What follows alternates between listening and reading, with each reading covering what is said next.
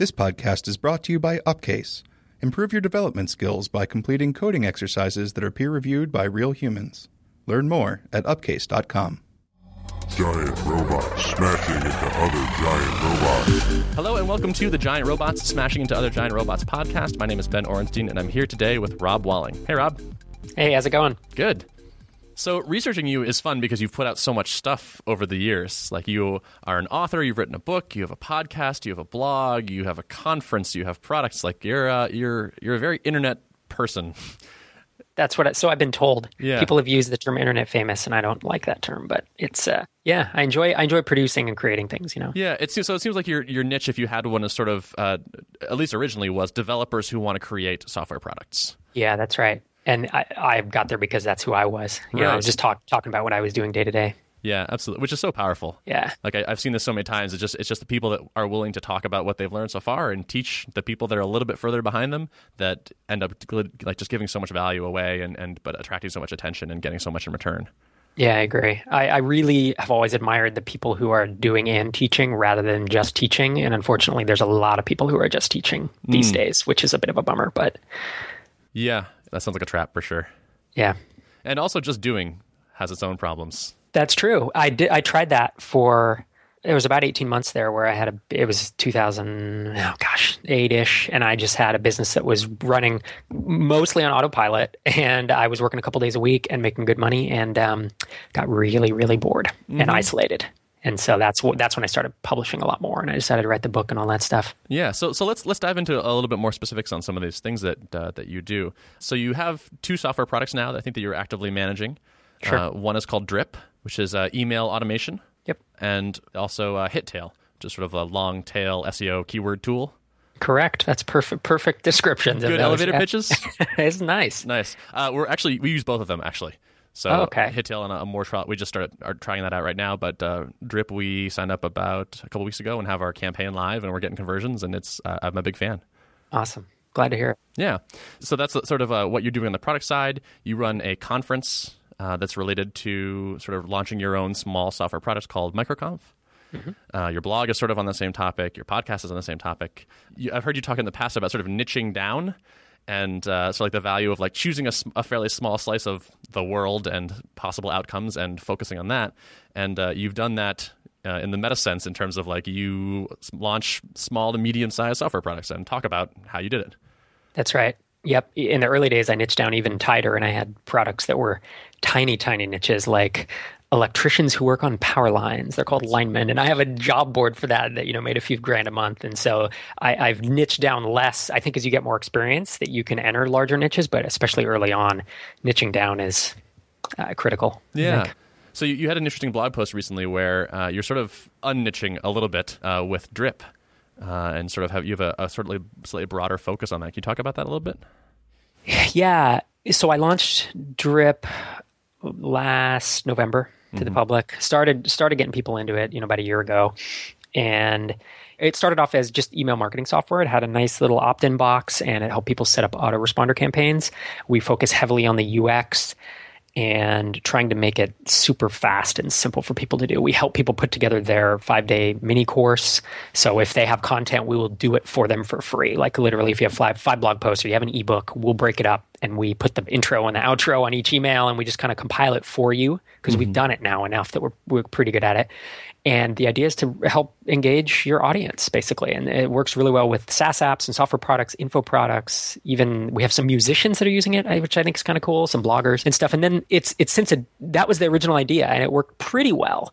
It launched, and it was just kind of growing really slowly. And I was having trouble. A lot of people were churning out because they were like, well, I can kind of do this I can hack this together with MailChimp. I can hack this together with Aweber. And so we've now grown it and scope to be in the marketing automation space, which is essentially being able to automate emails based on people's behavior. So if they click something, you can tag them and you can send them other stuff later. So it's just a much, much bigger product in a much, much bigger market now. And that was an intentional decision, but it definitely ups the stakes. It makes it a more competitive space for sure. Yeah, and yet you said that the response to these initial features was really positive. Like you saw a drop in churn and revenue was going up and all that. Absolutely. The growth has really started jumping up quickly. Churn has plummeted. And, there's this phrase product market fit, where you've built a product that a market really wants. And there's a bunch of ways to define it. But one of the ways, is that people are not churning out anymore, right? When your churn plummets and you're able to just bring new customers in and they stick around, that's when you've hit it. So I'm not claiming I have it now, but I can see that I am way closer to it than we were 3 or 4 months ago. And in addition, growth has started. It's just starting to be that early stage of the hockey stick. Nice. So yeah, we'll see if it keeps going. I mean, I never predict the future because I've seen so much stuff happen. But my gut feeling after doing this for 10, 12 years is that we're on the cusp of something. And that's what that blog post was about, was that I'm on the cusp of potentially some really amazing things, or the cusp of putting all my eggs in this basket and having everything, crash down around me, which I'm not going to let happen. That's just kind of person I am. But I always have to think about that as an option. When you're an entrepreneur, you have to. Yeah, so the next phase is sort of like adding sophistication, it seems like. The basic thing is still sort of there, which is you should send good, informative emails to certain people at certain times. And that, like, a drip campaign is like a simple version of that. You send good emails at a preset schedule for people that have sort of opted into that. But this is sort of more like, if someone has done this and this, but not this, then send this email versus that one. Yep. And it also takes it, before it was just marketing, right? It's only people who visited your site, prospects. You can kind of do some marketing stuff. Now we support trial emails, like an entire SaaS trial sequence. We have both drips and hittails are all in drip because it's so dynamic. We email customers. We're becoming a little bit like, I won't say a little CRM-y in that we're going to be building a little bit of lead scoring in, it's stuff like that. So we're kind of doing all stages of the funnel now. Yeah. Right, all the way from someone hitting your website to becoming a paying customer and referring others. Yeah, that's interesting because this is our first drip email campaign for the service that I run, Upcase. And I noticed something interesting, which was as I did this and put it together, it made me realize how comparatively poor a job we're doing on our automated emails to our existing customers. Yep. So it was like the marketing tool is now pretty good. Like people are really liking the course and they're enjoying it a lot. And what we were discovering was people that have already signed up, they're already customers, are signing up for it because they want the same stuff. And we have the same thing. Yep. And also then I'm like, what are we sending them? Wow, we're sending them almost nothing, and it's not nearly as useful. And these are the people that are currently paying us money. And so it really sort of has opened my eyes to we can be doing so much more as teaching in general, and B, we could be a lot more sophisticated about it. Yep, that's right. And there's so much more power. There's so much power in that. If you can build up an idea of who someone is over time, because if you have customers you've had for years, they've clicked on a lot of links, they've visited a lot of your web pages. You should know a lot about them. You don't. But with a tool like Drip or a tool like any marketing automation software, you can start tagging them. Oh, they had an interest in this page or in this thing. And if you have a profile, it's like, you can kind of create new custom courses. Like, wow, 80% of our people are now tagged with whatever, this certain topic with Puppet, right? And so now let's create a Puppet mini course because everybody wants to know about it. So, right. And this is part of the pitch for Drip. You can sort of continue this thing. So you offer them some sort of course to sort of teach them when they're a prospect, and then they become a customer. But they were interested in that course before, therefore they're probably interested in more follow-on stuff that's sort of similar to that. Absolutely. And so you can just sort of keep saying the right things to them over their life cycle. That's right. And the nice part is once they're a customer, now you have a lot more topics because you can both just tell them general educational stuff like you did in the initial course, but now they're using your product and they're paying for it. So you can mix in, it's not a sales pitch anymore. You can say, look at this new feature. Here's how to use it, right? If you said that to a prospect, they're like, you're selling to me. You say it to a customer, they're like, thank you. This is awesome, right? It's a different mindset. So you have so many more things you can talk about. And then if you do tell them about that, it helps with retention and it gives you permission to contact them. And so, once a quarter, you can email everybody or just have it in your sequence of like, hey, do you really enjoy, using Upcase? Would you refer a friend? Would you just forward this email to one person, And it's not slimy. It's not salesy. It's really just a casual ask. And since you give them so much good content in the interim, it's a no-brainer. So there's opportunities everywhere. Yeah. Getting back to that sophistication thing it was interesting. I'm going to embarrass you a little bit. So when I signed up for Drip, you're very good at sort of getting people through the funnel in terms of getting them to having created a campaign. So I opted to write my own campaign. That's one of the interesting things about Drip is you can sort of outsource this or you'll do it for the people. But I was like, we got to write our own because it's got to be from us. So I started writing it and I started getting an email every day, basically. Hey, it's Rob from Drip. Just wanted to see. I noticed that your campaign isn't quite there, so I just wanted to be like, can I help? Do you need this? Do you need that? and that was like pretty like relentless is maybe the word for it, but like I mean, clearly this is what like gets people to the value. Like drip is basically useless until they've actually made the campaign and like see conversion happen, right? That's right. And I'm gonna embarrass you a little further, which is one of these emails there was like a bug in the interpolation. Yep. And so we had some dynamic tags, right? You had some dynamic we had stuff liquid in there, tags, yeah. And there was a bug where it went through uninterpolated. And so I basically saw your template, which was like, if customer has done this, then this. If they've done this, then this. That was awful. And that was there for 24 hours. It was right when we rolled that template out, and it was. Did you reply? Because I did. Yeah, I reported that. I was like, forehead slap. Which is fine. I mean, there's nothing wrong with that. But to me, it was actually good. It was actually good to see. Like, it was a bug in a sense that it was useful for me, because I'm like, this is how the people that really know what they're doing are doing this sort of email stuff. It was like, there's a lot of variability in this email. This is not just like the standard you're 4 days into the trial email. It's like customized for what's going on. Yeah, that's right. We did get that fixed the same day, but yeah. And do we send out emails every day? We may. I thought it was every other, but neither here nor there. It felt like every day. Yeah, we definitely have seen, I've tested, and I know what gets people through. The minimum path to awesome is what I call it, MPA. It's a minimum path to the awesome experience with your app is gets created. So yeah, no. I mean, it wasn't a negative thing, and I'm sure that it was like you've tested the different variants and how often and whatnot. I was like, I imagine this works, and it helped keep it top of mind for me too. Yeah. Because like I wrote 2 of the emails, but I had 3 more to go. But I was like, there were these pings. They're like, I definitely got to do this. So right, it worked. Cool. You do, and also an interesting. At least when you were starting to launch Drip, you did what's called concierge onboarding, which I thought was sort of an interesting idea. So it's like you, rather than opening the app up in general to the populace, you onboarded people by hand, like in Skype, one-on-one for a while. Yep. I feel like you must have learned a ton from that.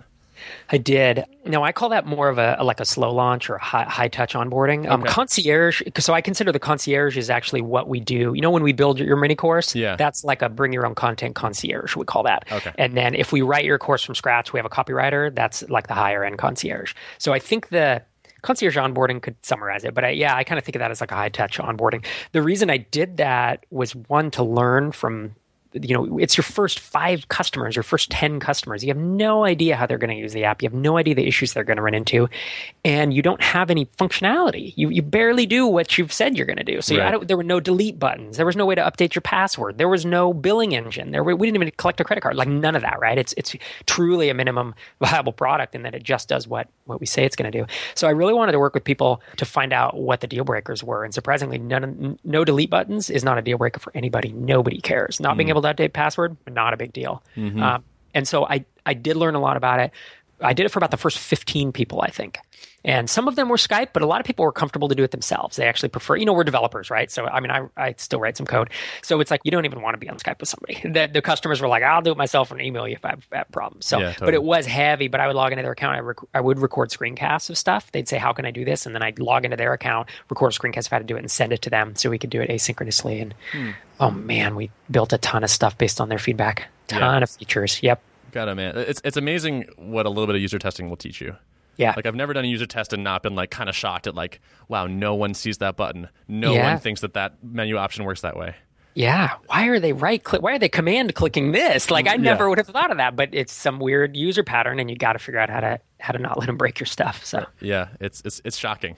And you develop this blindness as you've been working on it for hundreds of hours. You can't tell what's hard to understand or what is too invisible to be useful or things like that.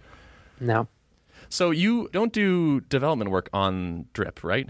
You're sort of managing the team that does now? I am, yeah. I love writing code, but I just don't have the time anymore. So I don't know Rails. I'll just say I don't know Rails. I can code a little bit, but I don't know it. I wouldn't want to get in and touch production code these days. Mm-hmm. Was that hard to give up? Yes. It's every day. Every day. I still look in the code when we troubleshoot stuff, and I think like a computer or like a code. I mean, you know how it is when you're writing code, like you're in your own world, and there's a certain beauty to creating something from nothing and having it work. Like I don't feel the same hands-on accomplishment day to day like I used to, and that's been a deliberate choice, and I've had to get used to it. There are definitely good things about what I do today. I wouldn't go back per se, but I do. That's the biggest thing that I miss about what I used to do 5 years ago. Yeah, I feel some of that pain myself. I still do write some code, but not as much as before. And there are days where it's like the best thing I can do today is not write more code. Yep. And it's tough. Yep. It is. We just rewrote HitTail, the keyword tool you mentioned earlier. That was in classic ASP and .NET. And we just rewrote it in Rails because I have 3 developers now full time. So I have plenty of folks who can manage it. So we migrated that whole thing from SQL Server to Postgres and ASP to Rails. And so I'm even less useful on the technical side now, in terms of being able to hack around it. But it's nice to be all standardized. So. And you said you don't try to predict the future, but like imagine that it's a couple years later, and you've maybe, let's say, sold Drip, or like just you stop touching it on day to day, and you think about launching a new product. You're now in a different position, right? Where like you can't be the first person to start writing the code anymore. Do you think that's a disadvantage? I do think it's a disadvantage, but with Drip, I wasn't the first person to write the code either. Okay. And at this point, I've made up for that disadvantage with the fact that I have a network of people, so I could find a good coder, because obviously that's not easy. And then I have money to self-fund it now. So I wouldn't need, I'm not like I was 10 years ago where like I just have a day job and, I don't know a bunch of good developers and I can't afford any of them if I had. So I have a business now that can pay for, and that's essentially what's going on right now. Although Drip's just about to push past profitability, even with the employees on it. Awesome. But HitTail has been funding Drip for the last, year and a half or whatever. So I have a little bit of leeway there that others may not have if they're first starting out. Yeah. So then what do your days look like? The first thing always on my priority list throughout the day is to help my guys keep working, try to remove obstacles, because stuff just comes up. They have questions. So I try to make myself super available to them. I hate interruptions, but I let them interrupt me. I don't take phone calls except from them. I don't take Skype calls except from them. So that's my big thing. But aside from that actually doesn't take that much time. Most of that, it's evaluating what are we going to build next, and how important is this? Who wants it? And then I'm doing a ton of that quasi concierge onboarding, or that I'm still doing. It's not as heavy-handed as it was, but I'm really talking to people about the value of Drip, because they'll email and say, I think I really need this. Can you tell me why? And instead of sending them off to a random explainer video that I've created, I'm recording multiple custom screencasts per day. I'll either know, yep. And it's basically I call it medium touch sales, right? There's low touch sales where it's like HitTail, right? You just arrive at a SaaS website, you click the try now, you enter a credit card, boom, you're trying it. High touch sales is more enterprise sales, right? Where you're like, you're in a CRM and you're touching base with them every 3 weeks. I think this is like a medium touch sale where people have heard about it, either just through word of mouth or through these, the marketing that I'm doing, and they'll email and say, I know that I need to do marketing automation, but can you tell me why? And so I'll go and visit their site. I'll be like, okay, so they're e-commerce, or they're a consulting firm, or they're selling a WordPress plugin. I know exactly what they should do, right? It's just all poof in my head because I've been doing it now for a year constantly. So I know how they should be tagging and arranging and da-da-da-da. And so I'll just sit there and record like a 6 or 7 minute screencast, walk through Drip and show them what I would do if they were to use Drip if I were them, and how I would tag people. And then I'll just poof, send that off. Shockingly high conversion rate to trial from there. Now, I haven't tracked it all the way through to paying customer, but it's crazy how many people are like, oh, this is exactly what I wanted. It's just a simple custom thing for them. Yeah. And you don't reuse those screencasts? I don't, because I probably will eventually, because you can't scale. I can't scale and do this. But at this point, I've recorded let's say I've recorded 30 of those in the past 3 weeks. I'm still working out the kinks and trying to figure out how to do it quickly and how to do it well for each niche. And so eventually maybe I will record one for WordPress plugins, and one for other people. But, Drip is still I'll say it's in early stages in that it has some name recognition, but it's not known by everybody as this app. It hasn't been around for, long enough. So I still need to hustle, if that makes sense. Anytime you start up, there's so much hustle that has to go into these early days. So much stuff that won't scale that you have to do early on. And I view this as that. What other kind of things? Yeah. I'm really doing a lot of marketing, right? So I'm not doing paid acquisition right now, meaning taking out ads, but I was doing that a few months ago. I'm doing a lot of content right now. So I'm writing blog posts and talking with folks I know to see if I can do guest posts. If we talk about blocking and tackling and marketing, there's really only 5 different approaches, right? There's content marketing, there's SEO, there's paid acquisition, there's virality, and I always forget the other one. But it's like, that's it. Everything is a variation on those things. So I'm doing one of those 5 things really at any given time. I'm thinking about how podcast is the 5th one, I think. Oh, that's a good actually, that's a good one. Yeah. I do enjoy talking about this stuff. Yeah. Well, that's obvious. You started a conference so that other people could come and talk about this stuff too. That's right. And so I could listen to them talk about it. Yeah, I love talking about it and hearing, oh gosh, I consume 30, 40 hours a week of audio content, whether it's Audible or podcast. Yeah, I remember hearing you say that on your podcast. Yeah, time and a half. I listen to it faster than normal speed, but as a true engineer does. But I really enjoy hearing what others are up to and getting new ideas and inspiration and such. You also mentioned that you're fairly brutal about trimming stuff down. Like if it's not doing it for you, you're out. I am. Yeah. But that makes me try to provide a lot of value to people because I feel like everyone should have that standard. So when I start talking, I'm like, I gotta deliver, Yeah, definitely. What was it like to go from doing this stuff to running a conference?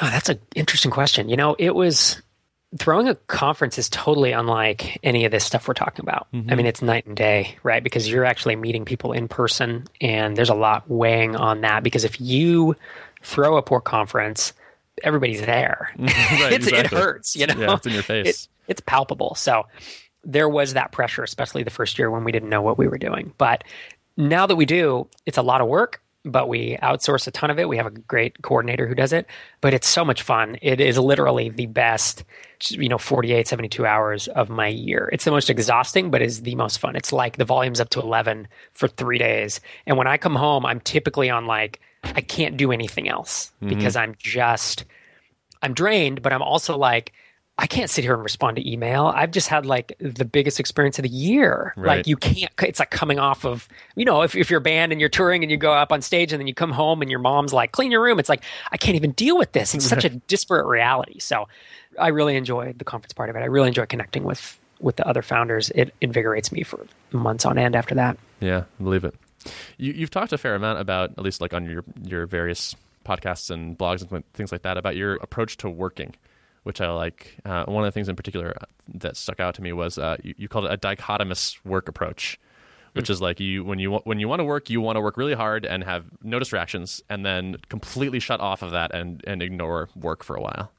Yeah, I do my best to do that. I think I'm better on the work side. I use a bunch of tools to do it. I like music a lot. I've played in bands. I played the guitar for 20 years. And so music is a language that speaks to me. So I turn music up very loud in the headphones and I tune everything out. And yeah, I've, like a lot of developers, I'm sure, I've worked entire days and forgotten to eat lunch, forgotten to, when you're in the zone, you're in the zone. So I try to get to the end of the zone and not get distracted.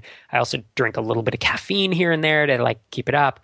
I have an easier time doing that than I do shutting it off the other way, right? Yeah. When I'm with my family, not checking my phone. So I've started doing things like not allowing, I used to get the email every time someone signed up or every time someone purchases. All that's gone, right? It's an aggregated email at one time during the day. It's 9 p.m. Pacific. And then I do try to stash my phone away, plug it into the thing, and have it playing music so that I won't pick it up and check email and all that stuff. But I truly believe that if I'm thinking about work all the time, then my mind never rests and I don't get those fresh new ideas, And if I'm the other way and not thinking about work, then I'm not getting anything done. So I really try to separate them. Have you ever tried a formal meditation practice?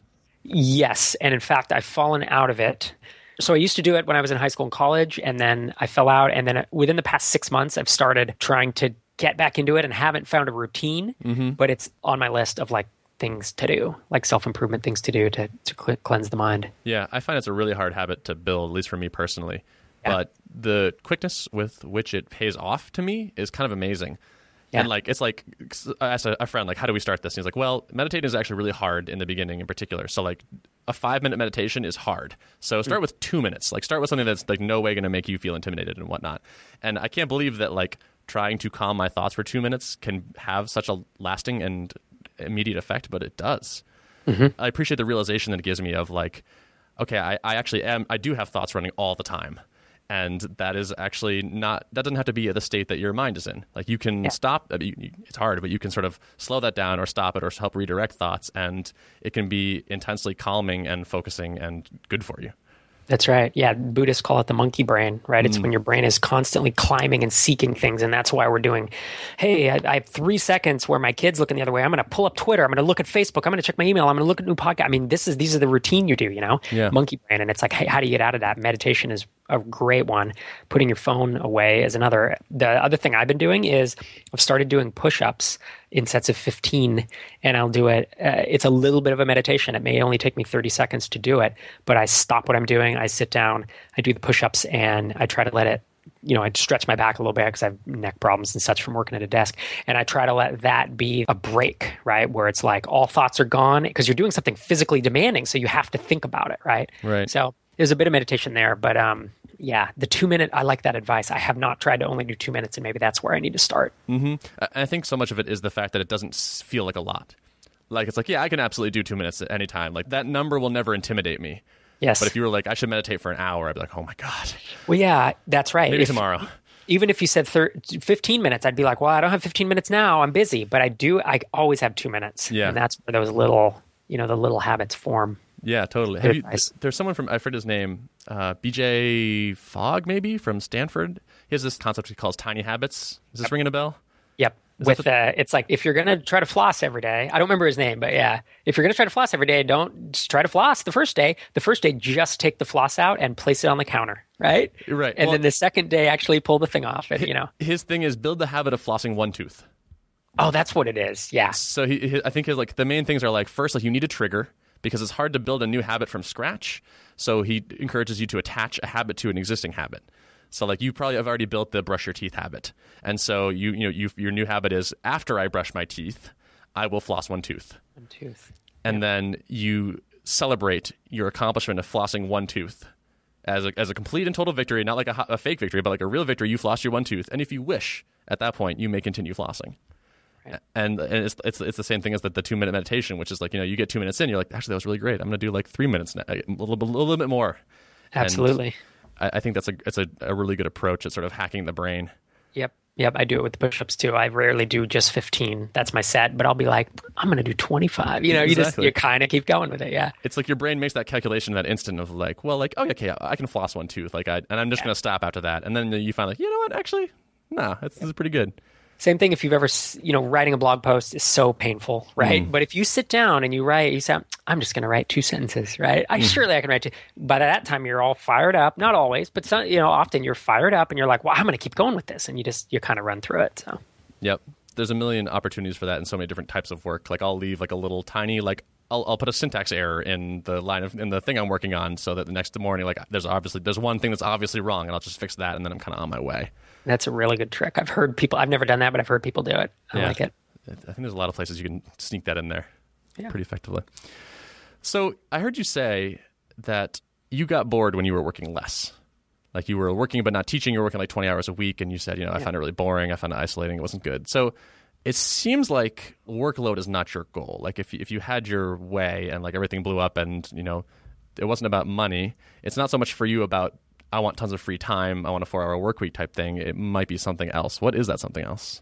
It's flexibility. So it's not about working consistently. I was working 12 to 16 hours a week for about a year, about 10 months when my second son was born. And having that flexibility was amazing, right? It was perfect. But after that 10 months, I was really bored. So it's not something I would want to do forever. We're going to Thailand for a month in October.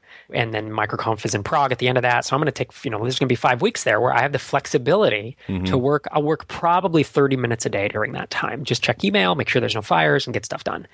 That flexibility is worth way more than just saying, I'm only going to work 4 hours for the rest of my life because I enjoy creating. I mean, we're builders. This is who we are, right? So that's what I didn't launch Drip because I needed to do it, right? I already had a business that was supporting me plus some. I launched it because I have to create things. And so for the rest of my life, I know I'm going to be writing songs, writing books, writing blog posts, recording podcasts, building companies, investing in companies. I'm going to do all those things because that's who I am.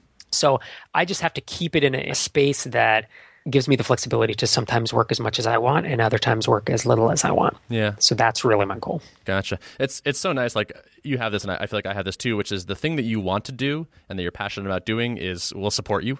It's like the world will reward you in a reasonable way for it. We are very lucky. Super very lucky. Yeah. Even just being able to write code for a living, I feel like is almost like I feel like I've fooled someone sometimes. It's like, I'm actually having fun. Yeah, exactly. This, right? Like, you're still paying me, and like I actually secretly really enjoy this. I did this for free for like 5 years, right? Yeah. When I was a kid, nobody paid me, and yet now, it's a very lucrative career. So I have so many struggling musician and artist friends who love what they do and can't make a living at it that realize that we're lucky for sure. Yeah, I have the same situation. I have like professional musicians, and like they're vastly more talented and work harder Yeah, and have indeed. such a harder time than I do. It's like Yeah. you can be like a middling programmer with not a lot of Totally. passion and make a totally decent living for yourself. Yeah. But I know incredibly talented musicians that work incredibly hard and can't make a living for themselves. Yeah. So lucked out on that one. I'm glad I like music, but I'm glad I like programming a little more. Yeah, me too. And I used to like music more, and then there's something clicks in your mind at a certain point. And I was like, I think this is a better road for me. Yeah. You know, it's just like you become a pragmatist, I think. Yeah. So is there anything that we haven't covered you want to talk about? What don't you talk about very often? This is the first I've heard you mention writing music. Yeah, it's part of that creator thing. I do enjoy playing the guitar, and music has had a major impact on my life. I always have a soundtrack playing. You know, if I'm cooking dinner or if I'm hanging out with friends, if there's not music, to me, it's this deafening silence. You know, even though people are talking, there has to be a soundtrack to it. So that's a big part of who I am, and I love. And then anything I get involved in, it's like if I'm going to start listening to music, I now need to create it. That's just who we are, right? So when I started getting into tech, of like, oh, there are these startups. This is the late '90s. Now I need to know how to build one. You know, so I'm going to go do that. And if I start reading whatever Pulp Fiction, I'll start wanting to write Pulp Fiction. So it's I think certain people are afflicted. It's both a curse and a blessing, you know. Yeah, I understand that, Definitely like that. addiction or the creation addiction Yes, to some degree. That's exactly what it is. Every time Yeah. I push something to production, it just like gives me this like satisfaction that is I know. kind of unparalleled. I know. Yeah, I used to blog all the time, a couple times a week, and then just got busy with other stuff. The podcast is easier to do, and it engages people more. So I've done much more of that over the past couple of years. And then, so probably 18 months since I've really sat down and written an intense post. And I wrote 2 within 3 days of each other a couple weeks ago. And it was like on coke or something. Yeah. Like I've never done coke, but it was like that. It was, the hairs were standing up. I was like typing, it was just pouring out of me. Like I could tell it was just this pent up. Writing is just such an amazing way to convey yourself. So, and when I published those, it was the same way, right? The hair stood up. People were talking about it on Twitter. I was like, I forgot how much fun this is. Yeah, You know, it's like these little dopamine hits, like every time someone links to it or retweets it or anything. Absolutely. It's a drug It's really addiction. cool. Indeed. Awesome. Well, I want to be respectful of your time, and I think I'll let you go, but I really appreciate you dropping by and talking. It was my pleasure. Thanks so much for having me on. Absolutely.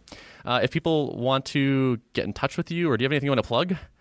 Well, I think if folks are interested in stepping up their email marketing game, I'd love it if they check out Drip. It's at getdrip.com. And then best way to hear about what I'm up to, if what I've said is interesting, I talk about this for 30 minutes every week on my podcast at Startups for the Rest of Us. And I'm a subscriber, and I enjoy it, so recommended. Good. And then catch up with me on Twitter. I'm Rob Walling on Twitter. Sounds good. Today's show was produced and edited by Tom Obarski. If you'd like to access the show notes for this episode, you can go to thoughtbot.com/giantrobots/113. Thanks for listening.